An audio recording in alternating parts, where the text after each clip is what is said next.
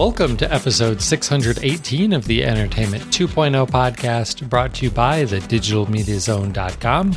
I'm Josh Pollard.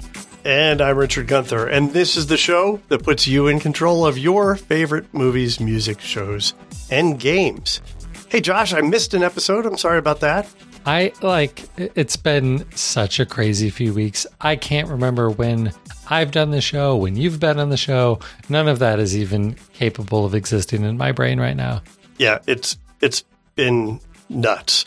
I have a sick dog, and that's taking more time than one might expect out of my life right now. So, sorry if I've been absent. It may, in fact, happen again. Yeah. No, that sucks, and that's a really good.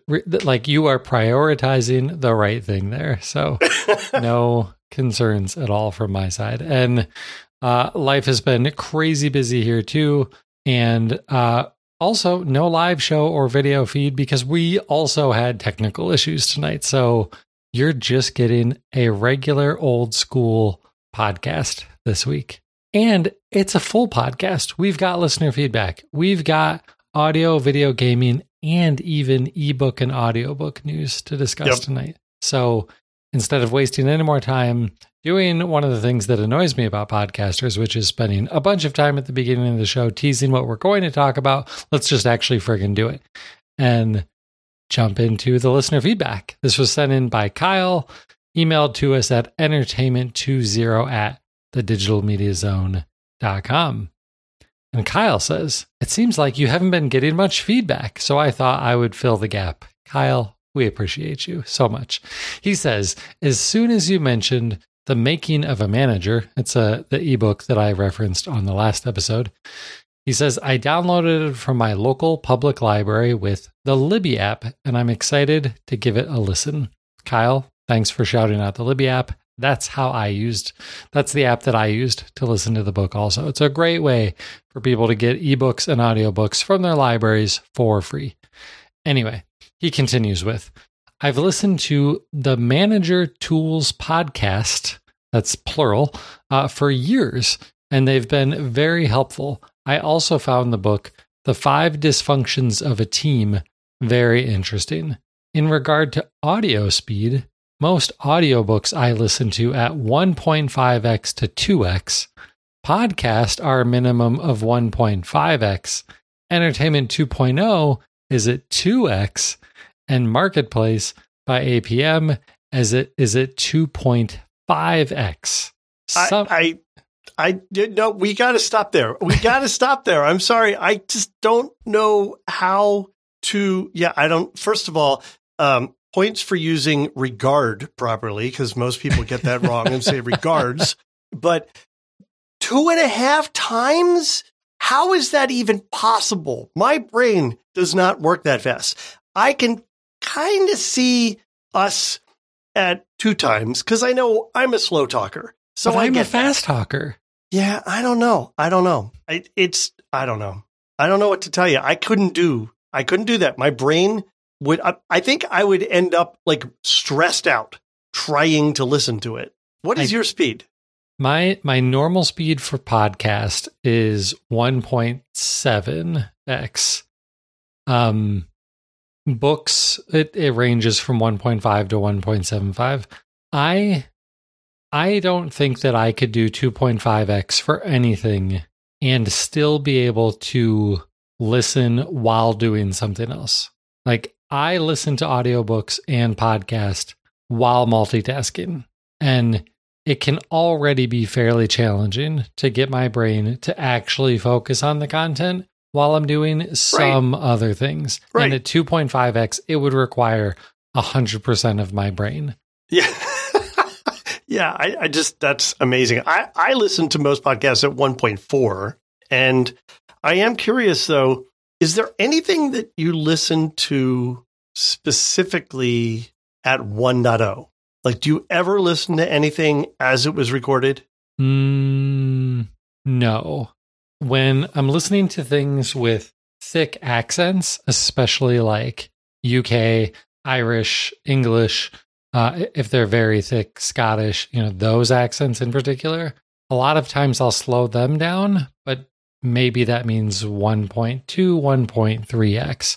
And I've heard the book purist be like, you're a monster if you don't listen to these books at 1x. But listen, books are narrated at a very slow pace. And I get it. It's intentional and there's an art form to their narration speed and stuff. But typically, I don't need that. I just want to listen to the story or the nonfiction book. And I don't need the more dramatic narratization speed that is in the original recording. Yeah, books I'll usually speed up a little bit. Not a lot, but a little bit. There are, I think, is there one or two podcasts right now?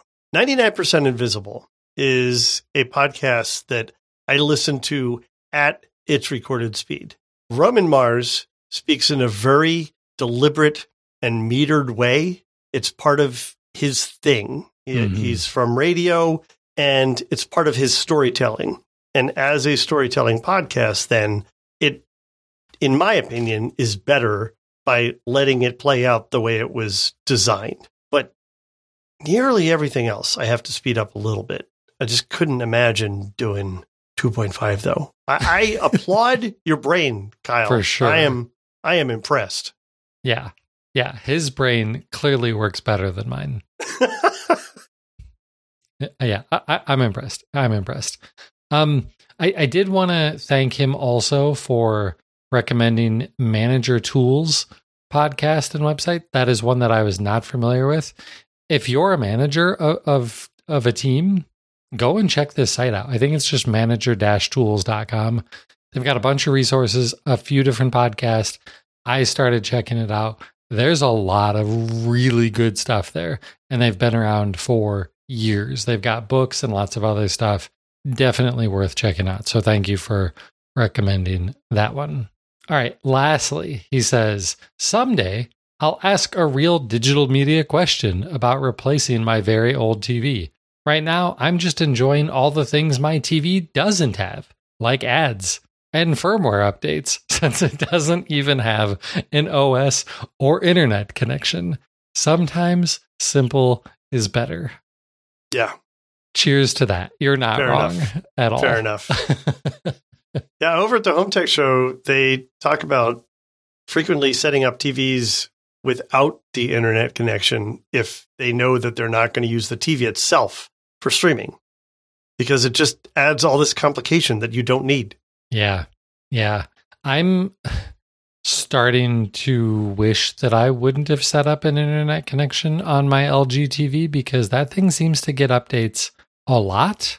All the time. And when it has one, it pops up a big thing in the middle of the screen and it says, do you want to do this now or later? And with a reminder of, you can only clear this dialogue using the remote that came with the TV. So I will tell you that the last update I saw was actually just more like a toast message, something that came up along the bottom saying that a firmware update will be applied the next time you turn your TV off. You don't have to do anything. And then that message eventually went away. I didn't actually have to go find the remote. I was impressed. I don't know if this was a trial or if it's the new way that they're doing things. This happened just a couple weeks ago. Yeah. I got that same update. I don't remember it being a toast message that went away on its own, but it did definitely only require reboot instead of the really long, painful download and install process. Yeah. Maybe they're getting smarter. Yeah, it's not like this is a new thing in technology.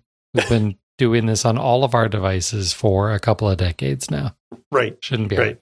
All right. Well, that's going to do it for the email. Thank you, Kyle, for writing in. And we're glad to take feedback and suggestions on different shows, books, movies, all of that, and any other questions related to any of these topics from anybody who wants to email us at entertainment20@thedigitalmediazone.com. But with that, we're going to get into the video news this week. And the fact that we waited a day this week, we're recording on Wednesday instead of Tuesday, actually got us some of the biggest news of the week.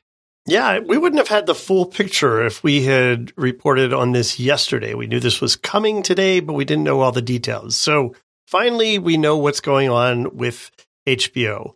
We knew that HBO and Discovery were going to merge into some sort of combined package. And in fact, today Warner Brothers announced that HBO Max will become Max. It'll just be called Max. Also, by the way, called this one. It's the one that makes the most sense. A lot of people were speculating that they may do something like WB Max or whatever. They, to try and Warner Brothers desperately wants to capitalize on the Warner Brothers name. But now with Discovery as a part of their name too, that becomes more complicated. And I can't imagine that they could have come up with something that would have worked. People know what Max is already. They refer to HBO Max pretty much as Max anyway. So this works. I'm happy about it. It is going to get you the content of largely most of what HBO Max has now, plus most of what Discovery Plus has now. It's going to cost the same. It's going to be $16, $15.99, or $10, $9.99 for the ad-free and ad-supported versions, respectively. But they are taking some stuff away as they give you more content. So for this same price, you're going to lose the ability to stream 3 consecutive streams with Max. You used to be able, or currently today, with HBO Max, you can stream 3 streams with your account. It'll now just be 2. Also, HBO Max today has some 4K content. Now, if you just have the $16 package, it will not include 4K content. They're taking that out, and they're creating a new Max Ultimate ad-free tier. That just rolls off the tongue, doesn't it? This will cost about $20, $19.99 specifically. This will enable a total of 4 consecutive streams, meaning you can watch it with 4 different things on at any point in time. And it will include an expanded catalog of 4K content. So not only the stuff that you've been seeing, but more titles, more Warner Brothers titles like Harry Potter and such, and any new movies that come out and debut on Max after they've been in theaters will all be in 4K, which is pretty cool.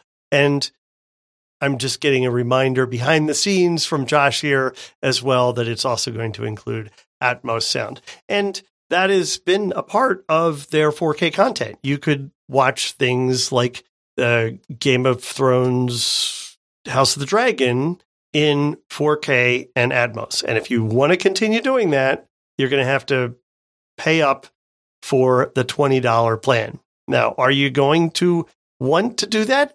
Maybe not, because if you already get HBO Max as a part of your cable or linear streaming service, and I get it as a part of my phone service, I get it through AT&T wireless. If you already get that, most of those providers are going to also provide you with Max now. But it's not going to be the Max Ultimate ad-free thing. You would have to pay for that. We don't know yet if they're just going to have some upgrade. Like, okay, I'll pay $4 more and I'll get the Max Ultimate thing. But we do know that for the most part, the big names, so Verizon, Comcast, Spectrum, AT&T, and a handful of others have all already committed to just converting your Max account to or your HBO Max account to a Max account. And of course, if you're already subscribing to HBO Max independently, that'll just convert automatically. Now, they're doing a couple of really cool things. If you have like a playlist, the things that you want to watch, I forget what they call it, favorites or whatever, that's going to convert automatically to your new account. If you've been watching things and you're halfway through them, so it knows what's up next, that stuff is also going to convert to your new Max account. When's this all happening? May 23rd. On May 23rd, there will be new apps on your device where you watch HBO Max now, and it will just be the Max app. Hopefully, it's not as bad as the history of HBO apps has been over the years. Hopefully, they're taking a moment to maybe also improve the app experience, but we don't know. We don't know yet what that's going to be like. And one final thing I wanted to mention is that if you're just a Discovery Plus user, like you just can't get yourself enough HGTV, then you can still subscribe to Discovery Plus as a standalone thing. You don't have to pay for this more expensive service to get that Discovery content. They were initially talking about getting rid of that, but they ultimately decided that they were going to keep that there. And that costs, I believe, $7 a month for the ad-free version. Josh, what do you think? Is this interesting to you? Well, the content has always been interesting. Well, maybe not always, but has been fairly interesting to me because of shows like The Last of Us. So, yep. I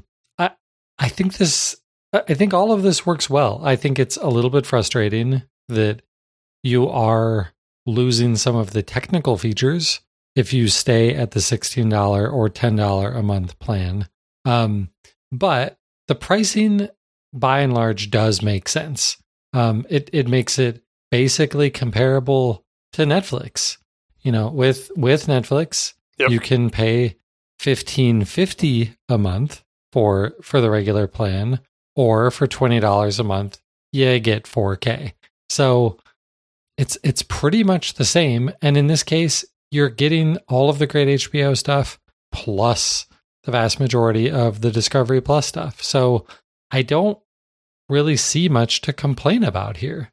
Yeah. Unless like you're just really upset that you're losing the 4K and Atmos stuff and that's going to cost you $4 more. Now, the one thing that I think is a valid complaint for especially that $4 price increase is HBO Max just increased their prices in February, and now they're doing it again.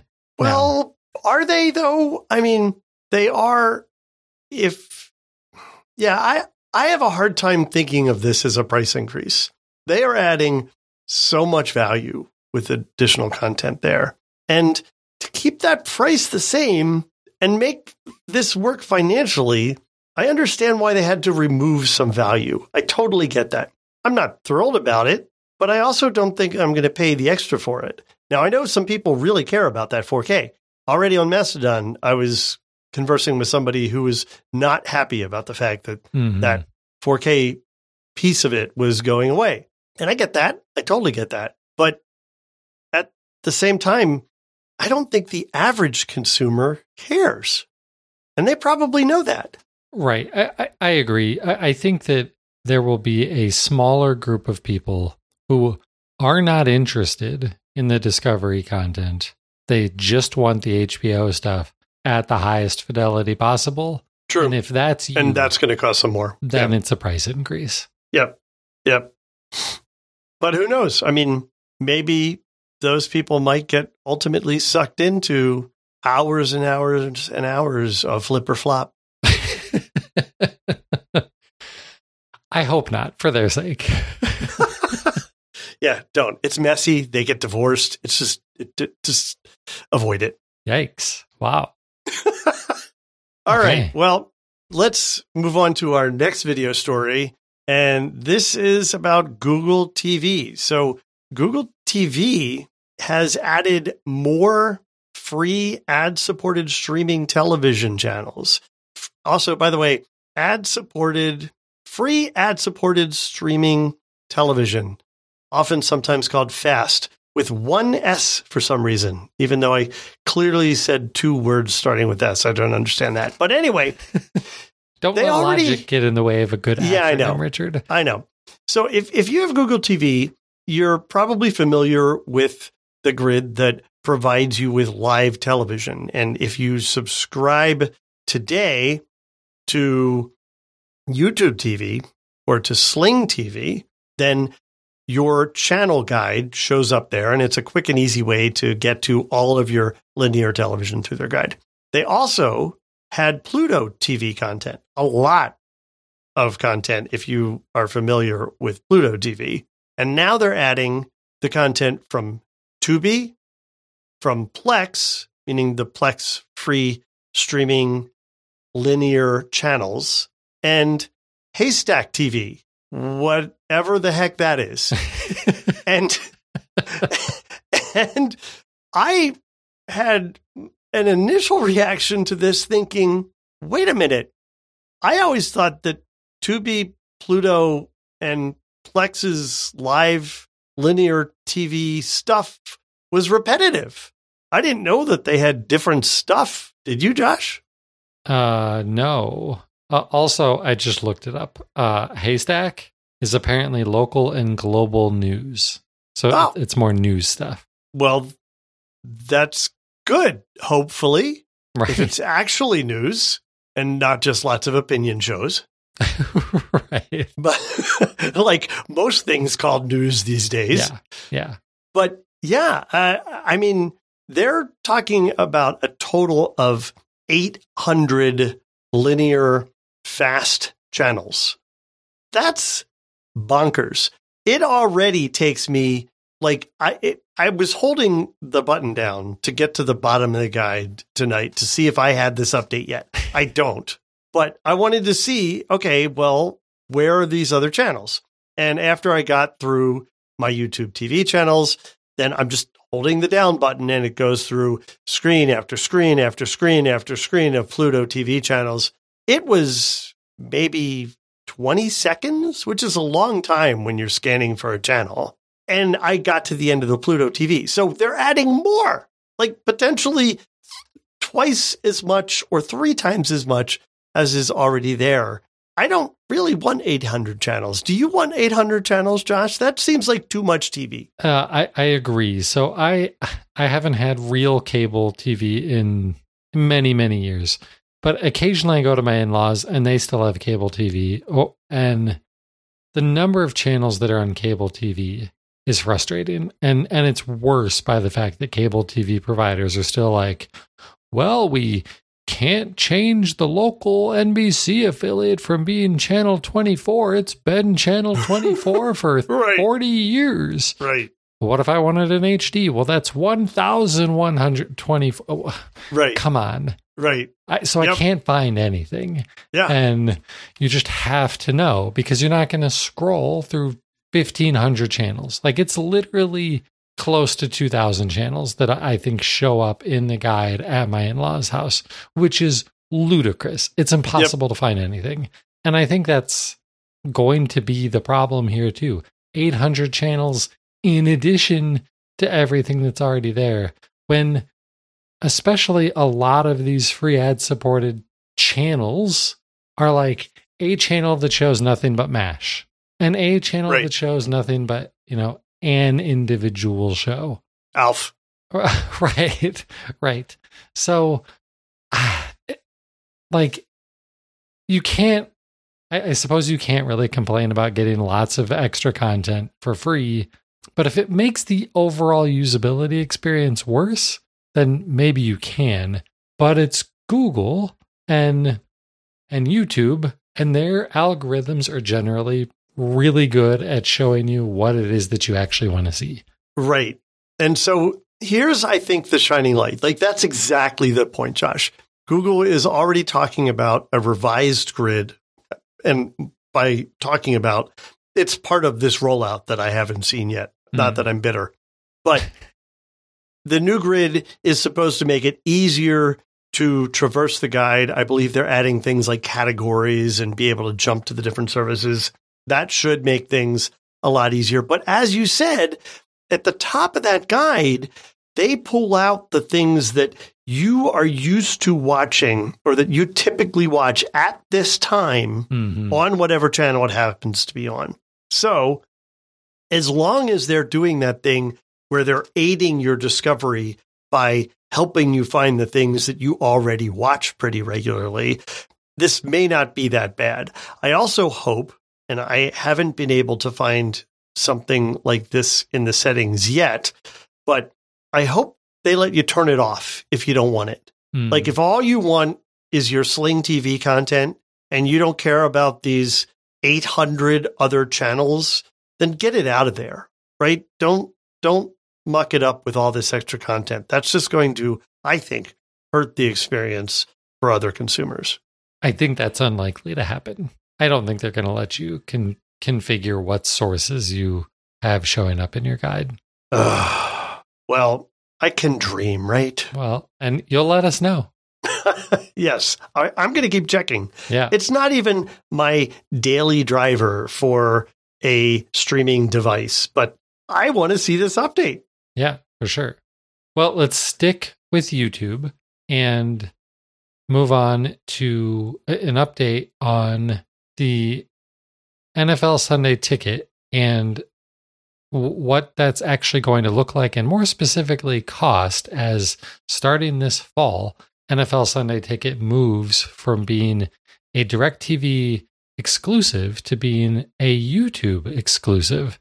And even calling it a YouTube exclusive is a little bit confusing because you can watch this on YouTube TV, the monthly cable subscription replacement service, or just on YouTube. It'll just cost you a different amount of money to do this. So again, it's NFL football. That's what we're talking about here. Starting this fall, will be available through YouTube.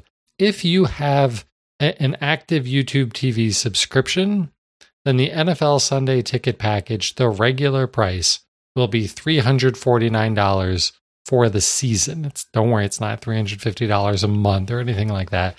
But for $350, you'll be able to watch all of the out-of-market NFL games through YouTube TV. If you also want the NFL Red Zone channel added on to that, it adds $40 to the yearly subscription cost. So it'd be $389. That's if you're a YouTube TV subscriber. But you don't have to be. If all you care about is football and you don't care about being able to watch, say, the games that are on ESPN, then you can subscribe to Sunday Ticket and just watch it on regular YouTube. It'll cost you more, though. It'll be $449 for the season, or $489 if you want the NFL Red Zone channel added on. So it's $100 extra for the entire season versus paying $73 a month to have this with YouTube TV. But again, with YouTube TV, you get all of those games that would be on the other services like ESPN. Also, if all of this is sounding way too expensive, and you know you're going to do this anyway, if you sign up before June 6th, you get all of it for a $100 discount, which is pretty massive. So if you know you're switching to getting your NFL Sunday Ticket, and ideally maybe the Red Zone channel also, do it soon, because that's $100 in your pocket. This is so much money for sports ball. It's so much money. I know that this package in particular, NFL Sunday Ticket, has always been a big ticket item, no pun intended. But geez, I mean, $489? Yeah. And it's a lot for me too, coming from being a hockey fan, because I have regularly subscribed to the hockey version of this when it was its own standalone service, just run directly from the NHL. I think it was $135 for the entire season. And now it's even less because it's just part of ESPN Plus. Right. Which I think is now $10 a month as a standalone service, but I'm getting it through the Disney, Hulu, ESPN Plus bundle. Right. So way less money, but again, also way fewer viewers of NHL hockey in the US versus NFL football.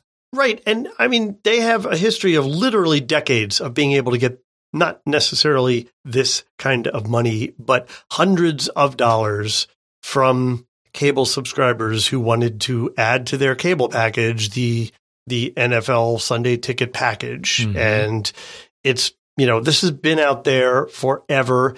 And so they know people will pay for it. Yeah.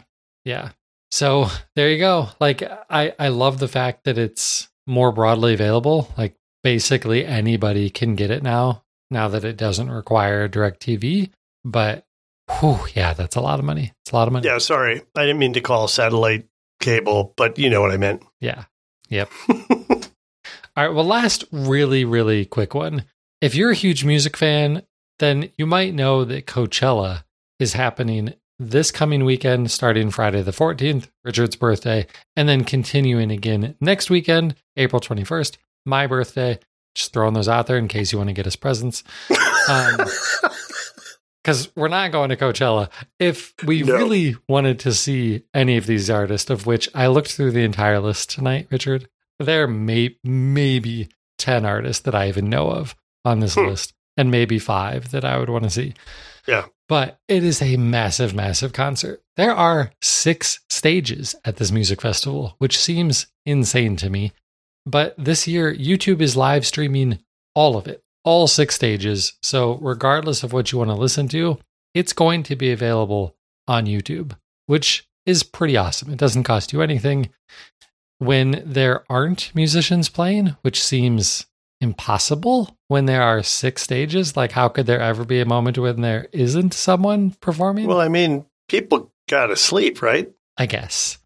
They're doing other special like behind the scenes things and all of that stuff. So definitely worth checking out if you're at all interested in Coachella, but aren't interested in flying to LA and dealing with the massive humanity that will be there. You can just check it out on YouTube for free. Cool. Right. Yes. That's it. Have you looked at the lineup? Do you care about any of these artists? So I have not looked at the lineup. Coachella is one of those. So let me back up a little bit. Let me set the stage by saying I go to South by every year. Now I haven't during COVID, and I hope to go back next year. But I'm into this whole, kind of music festival idea. I think it's cool. Coachella has never interested me. Never interested me. Because it kind of strikes me as just a little like it's just too much. It's just way too much. And I've heard too many stories about the drugs and the craziness and everything else, and that's absolutely not my scene. Right. So if there are artists that I'd want to see, sure, maybe I'll watch it on YouTube. But to be honest, I'm not really all that excited about the idea of watching live performances at an event like this through YouTube. I mean, it's cool if you really want to hear your favorite artists. Mm-hmm. But I have a hard time believing that there's going to be anybody there that'll be like, oh my God, I got to hear this performance. I'm going to die if I miss it. And, so plus remember, I'm not a big concert guy. Right. That's true. Unlike me, Jen and I were going through our schedule this year. We were very disappointed. Last year, we saw one live show. We've already been to one live show this year a few weeks ago. And I think we have tickets for at least 4 or 5 more shows throughout the rest of this year. And that probably won't be all of them. We love live You must music. be going to shows where they don't blow your ears out, because that's the biggest thing that's just bothered me most about the last few concerts I attended. Mm. I probably should start bringing earplugs. Yeah, it's just so loud. And yes, I'm old. I get it. But I now have constant ringing in my ears with tinnitus because stuff was too loud when I was younger. Right. Okay, well, why don't we move on to a couple of gaming stories, a couple of big ones this week. The first one, I cannot believe that Asus made this announcement when they did. Asus chose April 1st to announce a new handheld gaming computer. Why would anyone announce anything that's real on April 1st? It's a Saturday, and it's April Fool's Day. Right. That's the thing that I just don't understand at all. Saturday. Mm-hmm. Saturday. Did they hope that people might pick it up by mistake? I mean, I just don't understand. Nothing about this makes sense. None of it. Are we sure it's real? It is for sure real. It is absolutely, definitely real. I've seen YouTube videos of people using this device. All right, what are we actually talking about? It is a new device from Asus's ROG line of gaming devices. ROG stands for Republic of Gamers. And this is called the ROG Ally. Think Steam Deck. That's what this is competing with. It is a 7-inch handheld portable gaming PC. 7-inch, 16:9 aspect ratio display, 1080p resolution at 120 hertz. That may not sound super impressive as a gaming monitor, but it is when you compare it to the Steam Deck, because the Steam Deck is a 16:10 aspects ratio screen, but it only runs at 800p, so it's lower res, and only at 60 hertz refresh rate. Maybe the refresh rate doesn't matter. If it's not powerful enough to push games at more than 60 hertz, then it wouldn't matter. We don't know yet because, not many people have been able to go hands-on with this thing yet, but it is running a brand new custom-built AMD APU, so combined chipset that has the CPU and the GPU on one chip. Another big difference here, though, it's running Windows. The Steam Deck is running a version of Linux, which means that not every game that is available from Steam actually runs on the thing, because a lot of Steam games still require Windows. So that's been a problem. The other thing that it running Windows means is that it should just work with PC Game Pass. So tons and tons and tons. Basically, you can almost say every computer game ever made will run on this thing. Like, that's not actually true, but it's way more than what is available on the Steam Deck. So all of that is cool enough on its own. And if all you're looking for is a portable gaming PC, then this might be good enough for you. But the other thing that this supports is Asus has an external GPU dock that they support for some of their gaming laptops, where maybe they don't put the most powerful GPU in the laptop, but when you want to bring it home and hook it up to your TV or your massive monitor, you can hook it up through USB-C to an external GPU and then plug your TV into that. And that will also work with this thing. Now, there's no date for any of this. There's no cost for any of this. We know that it'll be available at Best Buy and that Asus is a major manufacturer compared to some of the other companies out there that are trying to build Steam Deck competitors. And they're saying that it will be priced very competitively, in quotes. So does that mean that they're going to be able to roll this thing out at $400 like the base model Steam Deck? I doubt it, but most people probably aren't buying the base model Steam Deck anyway. So if they can release this at $500-$600, ooh, that sounds pretty good for what this is. And frankly, I think, especially when you consider the possibility of the external GPU support, like this could legit be someone's only computer. When you slap it on a dock, you've got even more power when you plug it in that way, and then can be using Windows with other external accessories. That sounds pretty awesome to me. You're not a gamer. But what do you think of this, Richard? I still have a hard time understanding the appeal of devices like this, quite frankly. To pay that much money for a small screen gaming device that, yeah, sure, you can hook it up to a monitor and stuff like that. But it's hard for me to understand the appeal of this category of device.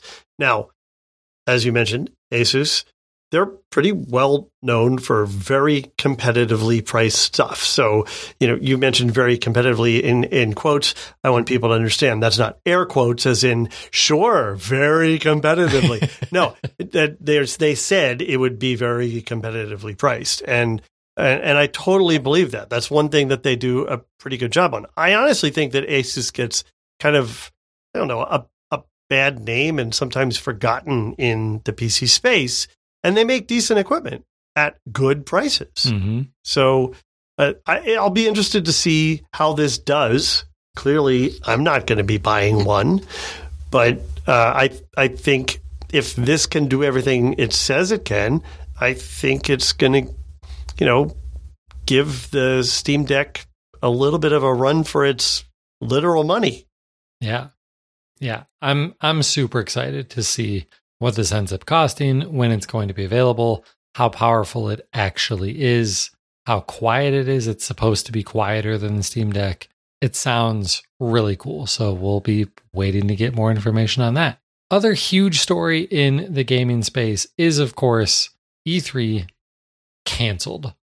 Not maybe the most surprising news, but definitely some of the biggest news of the last few weeks, with Nintendo not there, Sony not there, Microsoft not really there, more and more and more of the big publishers pulling out of this show.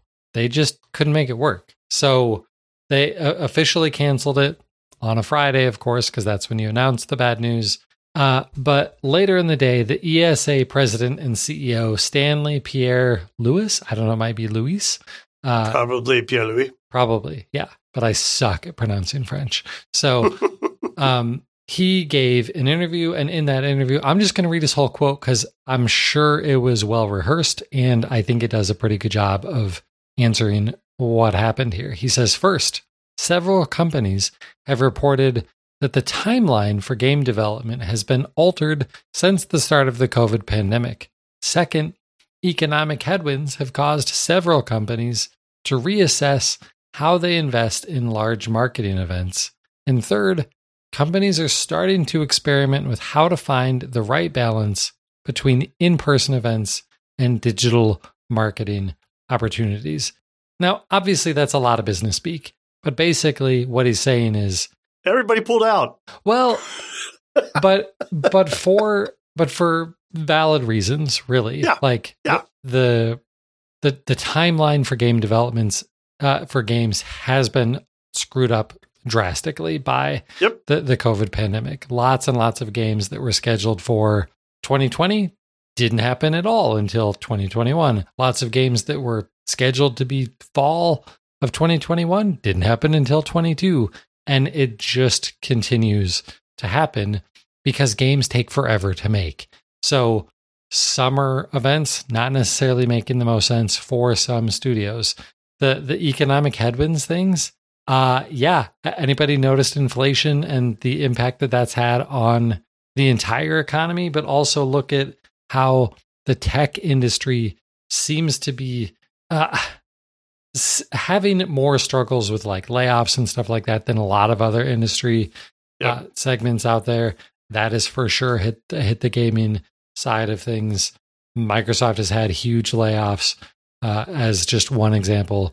And then third, during the pandemic, lots of companies figured out how to do video presentations on their own without needing the support of a giant industry event to do this in. And then the one thing that he doesn't talk about, of course, is when you do these events on your own schedule, it means that your news is not getting, brushed aside by some other bigger player.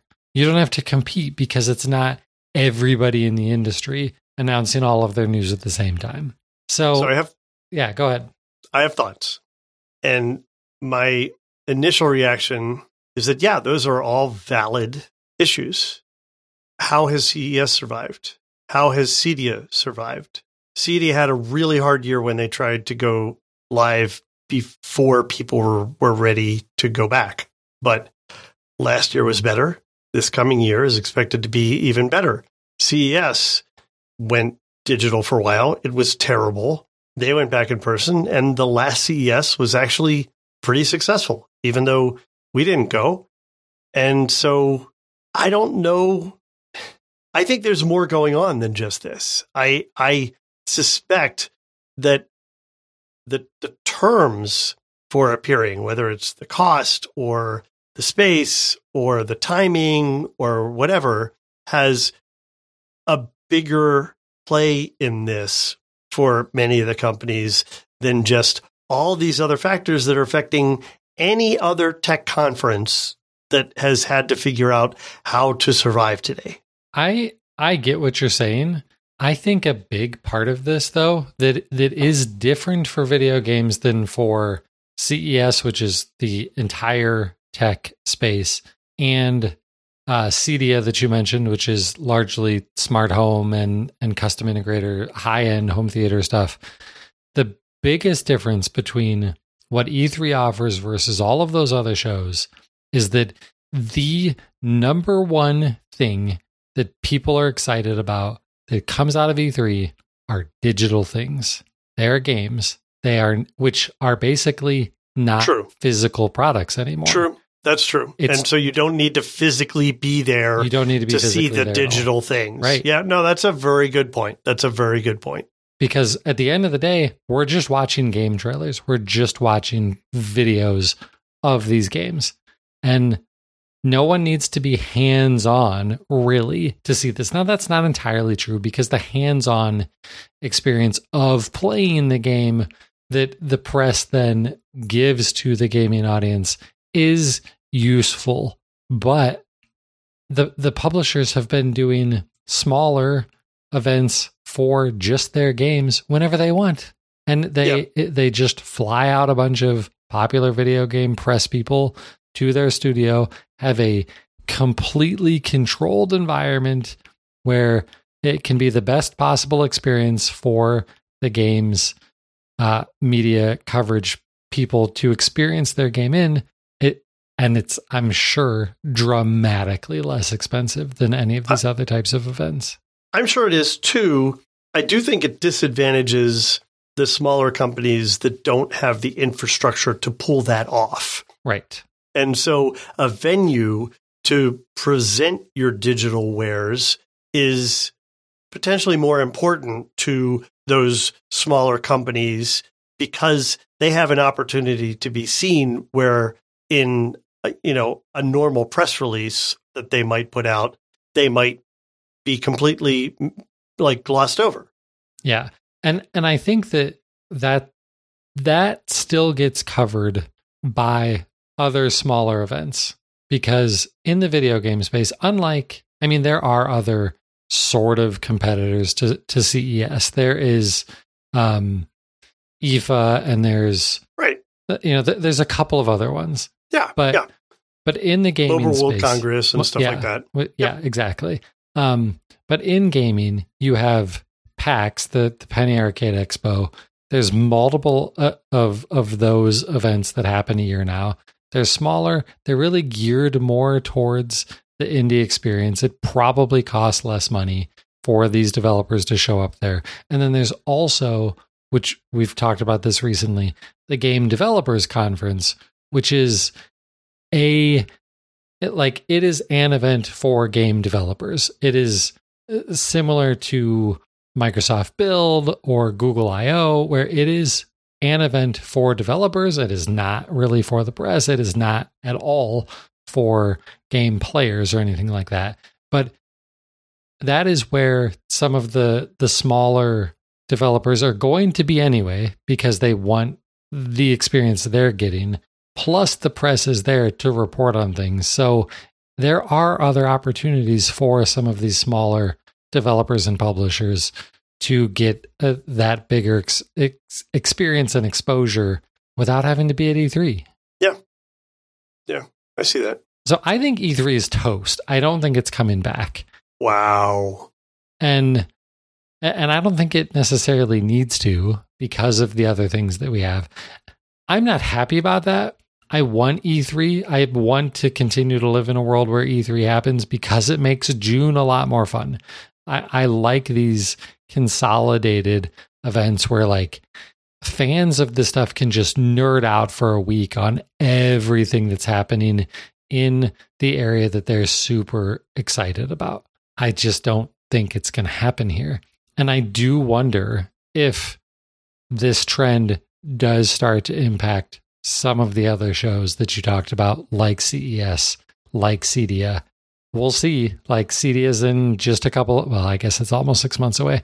And we've got 8 months or whatever until the next CES.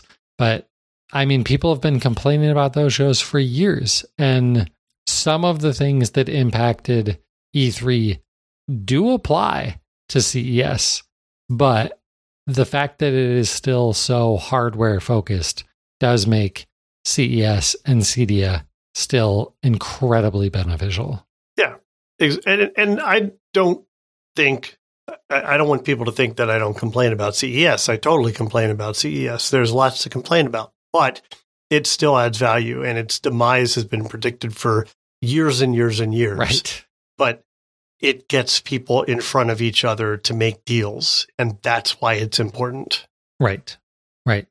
Okay. Well, one more story this week. It's not gaming, it's ebooks. So everyone has known about Kindles forever. The Kindle e-reader devices, the Kindle library.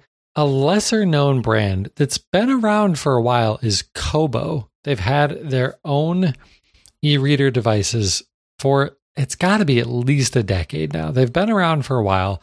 They've got their own ebook service and audiobook service. Now, in the US, they are bringing a subscription service to basically rival Kindle Unlimited. It's a new service called Kobo Plus, and there's really 3 tiers here. One is a monthly subscription service for ebooks. One is a monthly subscription for audiobooks. And the third one gets you both. So if you just want ebooks or audiobooks, you can get either one of those individual services for $7.99 a month, or if you want ebooks and audiobooks, it's $9.99 a month. How does that compare to Kindle Unlimited? Well, Kindle Unlimited is $9.99 a month, and it's only ebooks. You do not get audiobooks from Kindle Unlimited. What's the other difference? The library size. And this is what's the most critical, right? That's always been the case with any digital subscription service, whether it's Netflix versus Hulu, whatever. It has to have the content that you want. On the Kobo side, they're saying 1.3 million ebooks, which sounds like a ton. Kindle Unlimited has over 3 million ebooks. On the audiobook side, Kobo Plus 100,000 audiobooks, which, you know, now that I've just told you that Kindle Unlimited has 3 million ebooks, 100,000 audiobooks does not sound like very many at all. Right.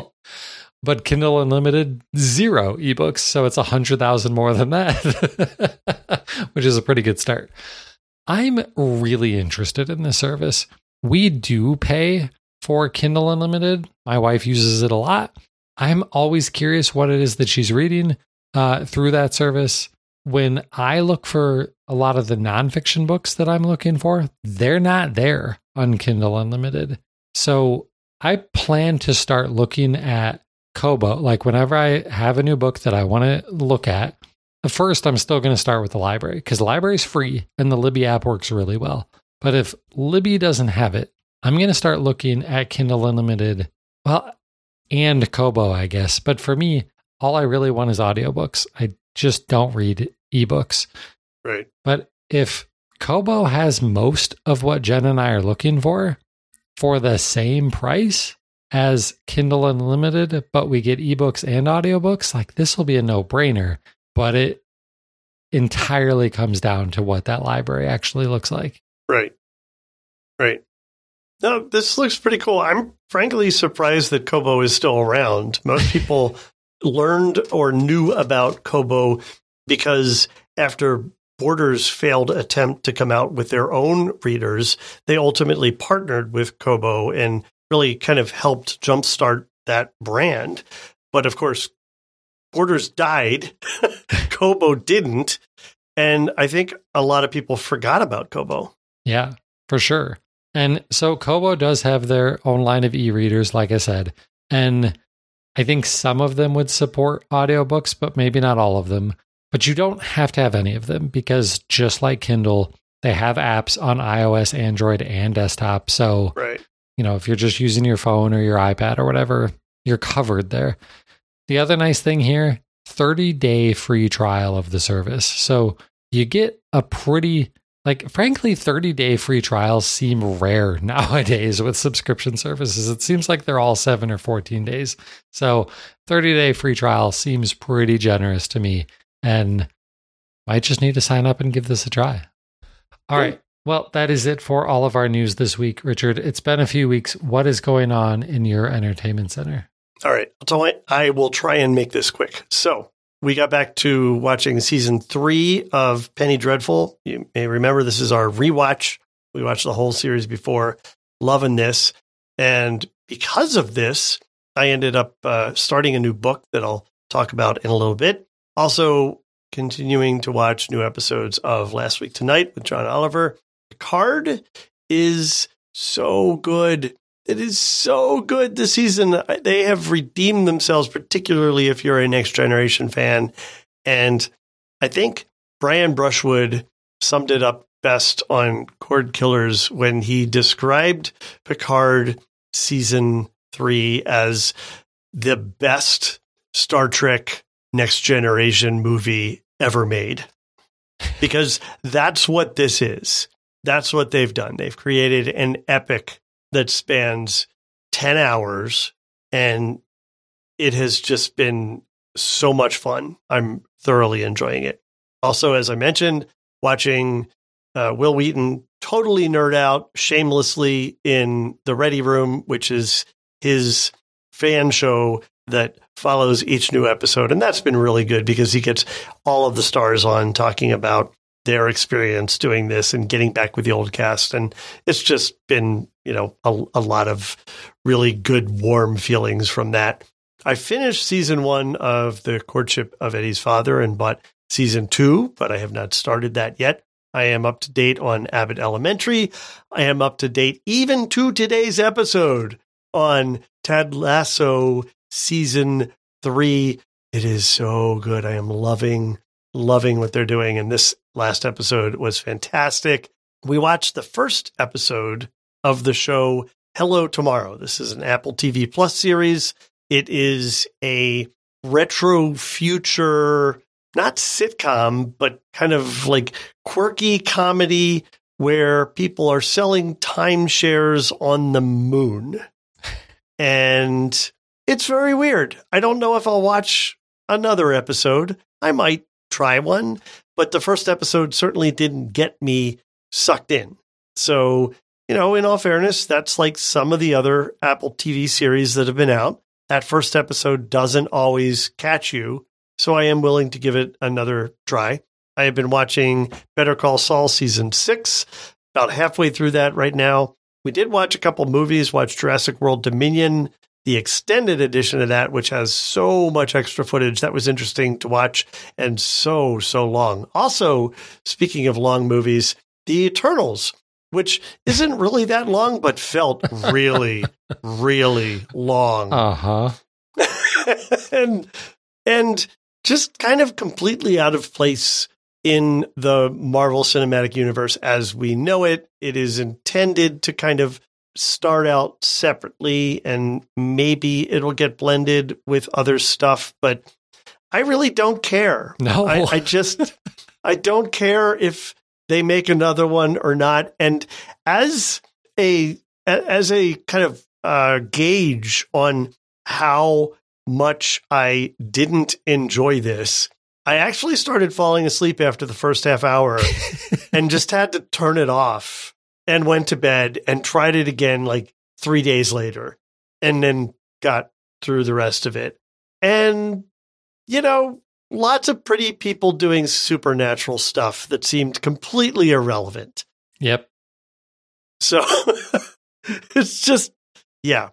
And as far as what I have been listening to as for books, I finished Zero Fail, the history of the Secret Service. That was really good. I loved that book. I would highly recommend it to anybody who's interested in the history of the Secret Service. I think she does an amazing job of just going through details. And as I mentioned, I kind of relived moments that I remember from my life and learned about things that I didn't know about that I lived through and was somehow blissfully unaware.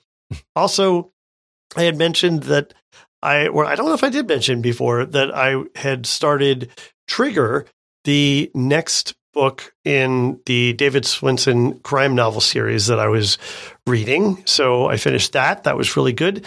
And I just started, and here's the tie back to Penny Dreadful, the Picture of Dorian Gray, a 1890s-ish Oscar Wilde novel, Victorian horror kind of thing. And I just kind of vaguely am familiar with the gist of Dorian Gray, the guy who stays young because his soul is captured in a painting. So the painting ages, but he doesn't.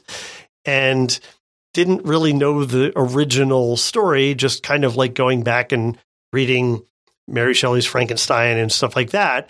I wanted to get that original background here. So listening to that right now.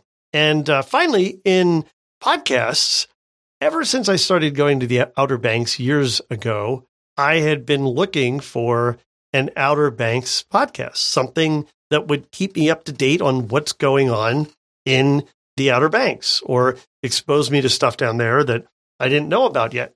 And over this last 6 months, numerous different outlets have started Outer Banks podcasts.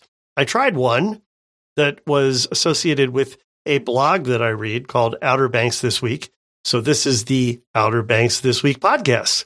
And what Outer Banks This Week did was they partnered with two former radio hosts who used to do a morning show together.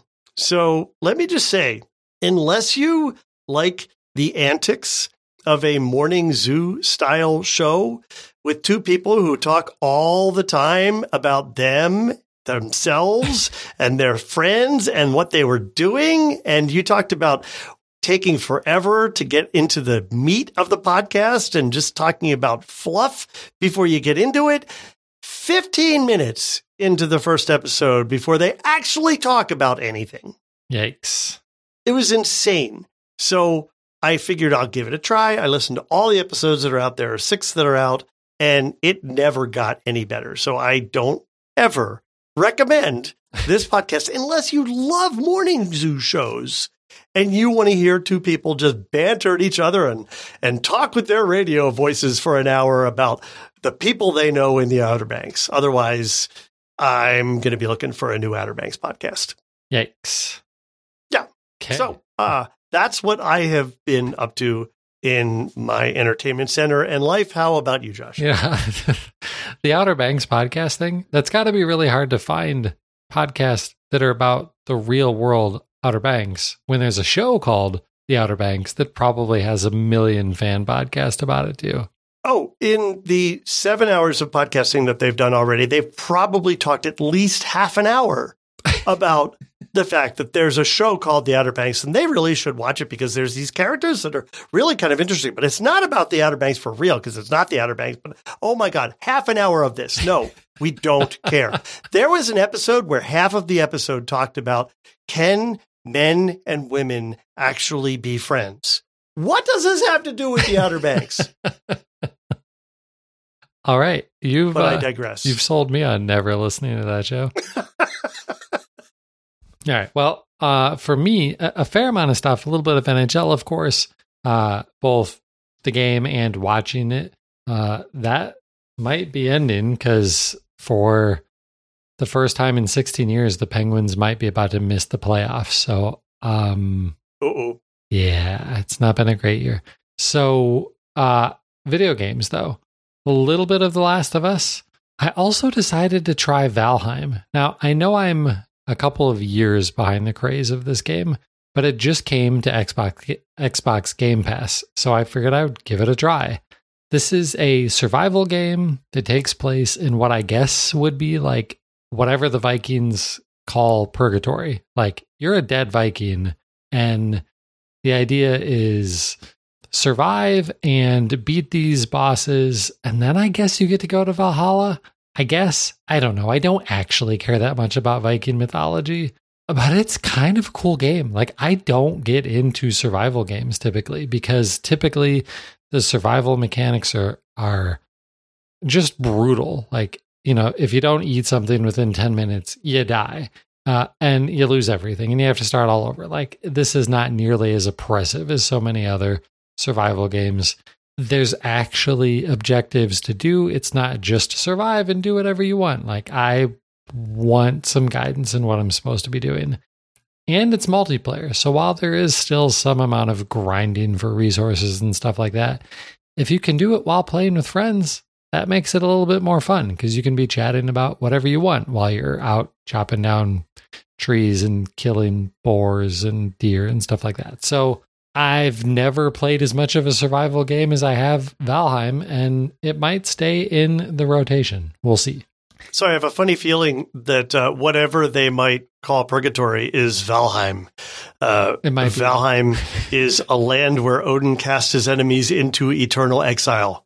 That probably is it. See, I barely even paid attention to the story when the game started, so, which is unlike me. But it was a survival game, so I didn't have very high expectations. So yeah. Outside of my home, I went out and saw the Mario Brothers movie. Took the kids, went with some friends. I think they did exactly what they should have done with this movie. It is an hour and a half long, which is the perfect length for a kids movie.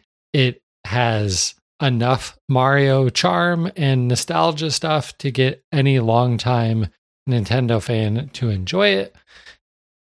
There's a couple of aspects to it that are a little bit scary for young kids that maybe they could have toned down a little bit. But overall, the kids loved it. I think Jen loved this more than I do. And Jen is not a longtime Nintendo fan. Like, she's played some Mario Kart and she's played some Mario Brothers, but like, she's not noticing all of the little details that even my 10-year-old was noticing about some of the Mario related things. It was just fine. And that's all it needed to be. So it's like, it's good. But if you're an adult and you don't have kids that want to go see this, and you're not like this super hardcore Nintendo nerd, I don't think you need to waste your time. It's not like Pixar movies where like everybody should see all of them because they're all that great. Yeah. It's just a pretty well done kids movie. Noted. I can miss this. You can absolutely miss this. We are catching up on Ted Lasso. We are almost done with season 2. We skipped the weird ass Beard Night Out movie, whatever episode that totally was. Skippable. Yeah. But you didn't skip the Christmas episode, did you? No, of course not. That was great. One of the best. So no, we didn't skip that one. I think we only have one more episode in season 2, and then we can finally get started with season 3. Cool. Very excited about that. And then an ebook. I finished The Anomaly, as I mentioned on the last episode. And then I went looking, and I had been getting, like, Google had been suggesting to me various websites that talk about, like, these are the best sci-fi books that every fan of sci-fi should read. And most of the books on that list I've never actually read. And one of them was Ender's Game. It's a book that's been around for, 60 years or something like that.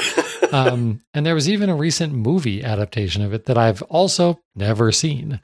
So got the book, the original book, as an audiobook through Libby from my library. I'm about halfway through it. I am loving this book. It is so good. And I realized that, like, it's ridiculous for me to be like, hey guys, have you ever heard of of Ender's Game? You should totally check this out. Like, everyone listening to this has probably already read Ender's Game. It's really good. That's cool. I have not read this yet, and I've wanted to. So, yeah. And I heard that the movie is very disappointing. So I don't think we've missed much there. Yeah. But I would love to read that. This is a great recommendation. Yeah. Well, I'm surprised that you haven't read it, but and it's a whole series. So we'll see how this book goes, and maybe I'll continue on with the series. I don't know how many books are in it, but so far, really liking this book. And then one piece of hardware stuff going on in my entertainment center. My old Vizio TV, my first 4K TV, the M55D0, I think it was, the 55-inch 4K set that I bought a few years ago. It's been in my basement since we got the LG OLED. It doesn't really work anymore. I press the power button the little power light comes on, and after about 8 seconds, it turns off. I've tried like various unplug it for a while, that sort of stuff. Try holding volume buttons while turning it on. Nothing is working. I think it's toast. I have one potential chance at fixing this, though, because a friend of mine, one of the guys that I play video games with, has the same TV.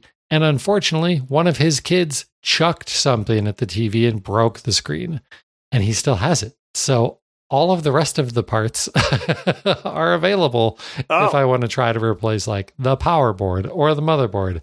I have no idea how complicated any of that. Yeah, that could be entailed depending on how, modular that stuff is. Right. But interesting. Yeah. I have one suggestion that you might not have thought of, because who does this? But maybe call Vizio support.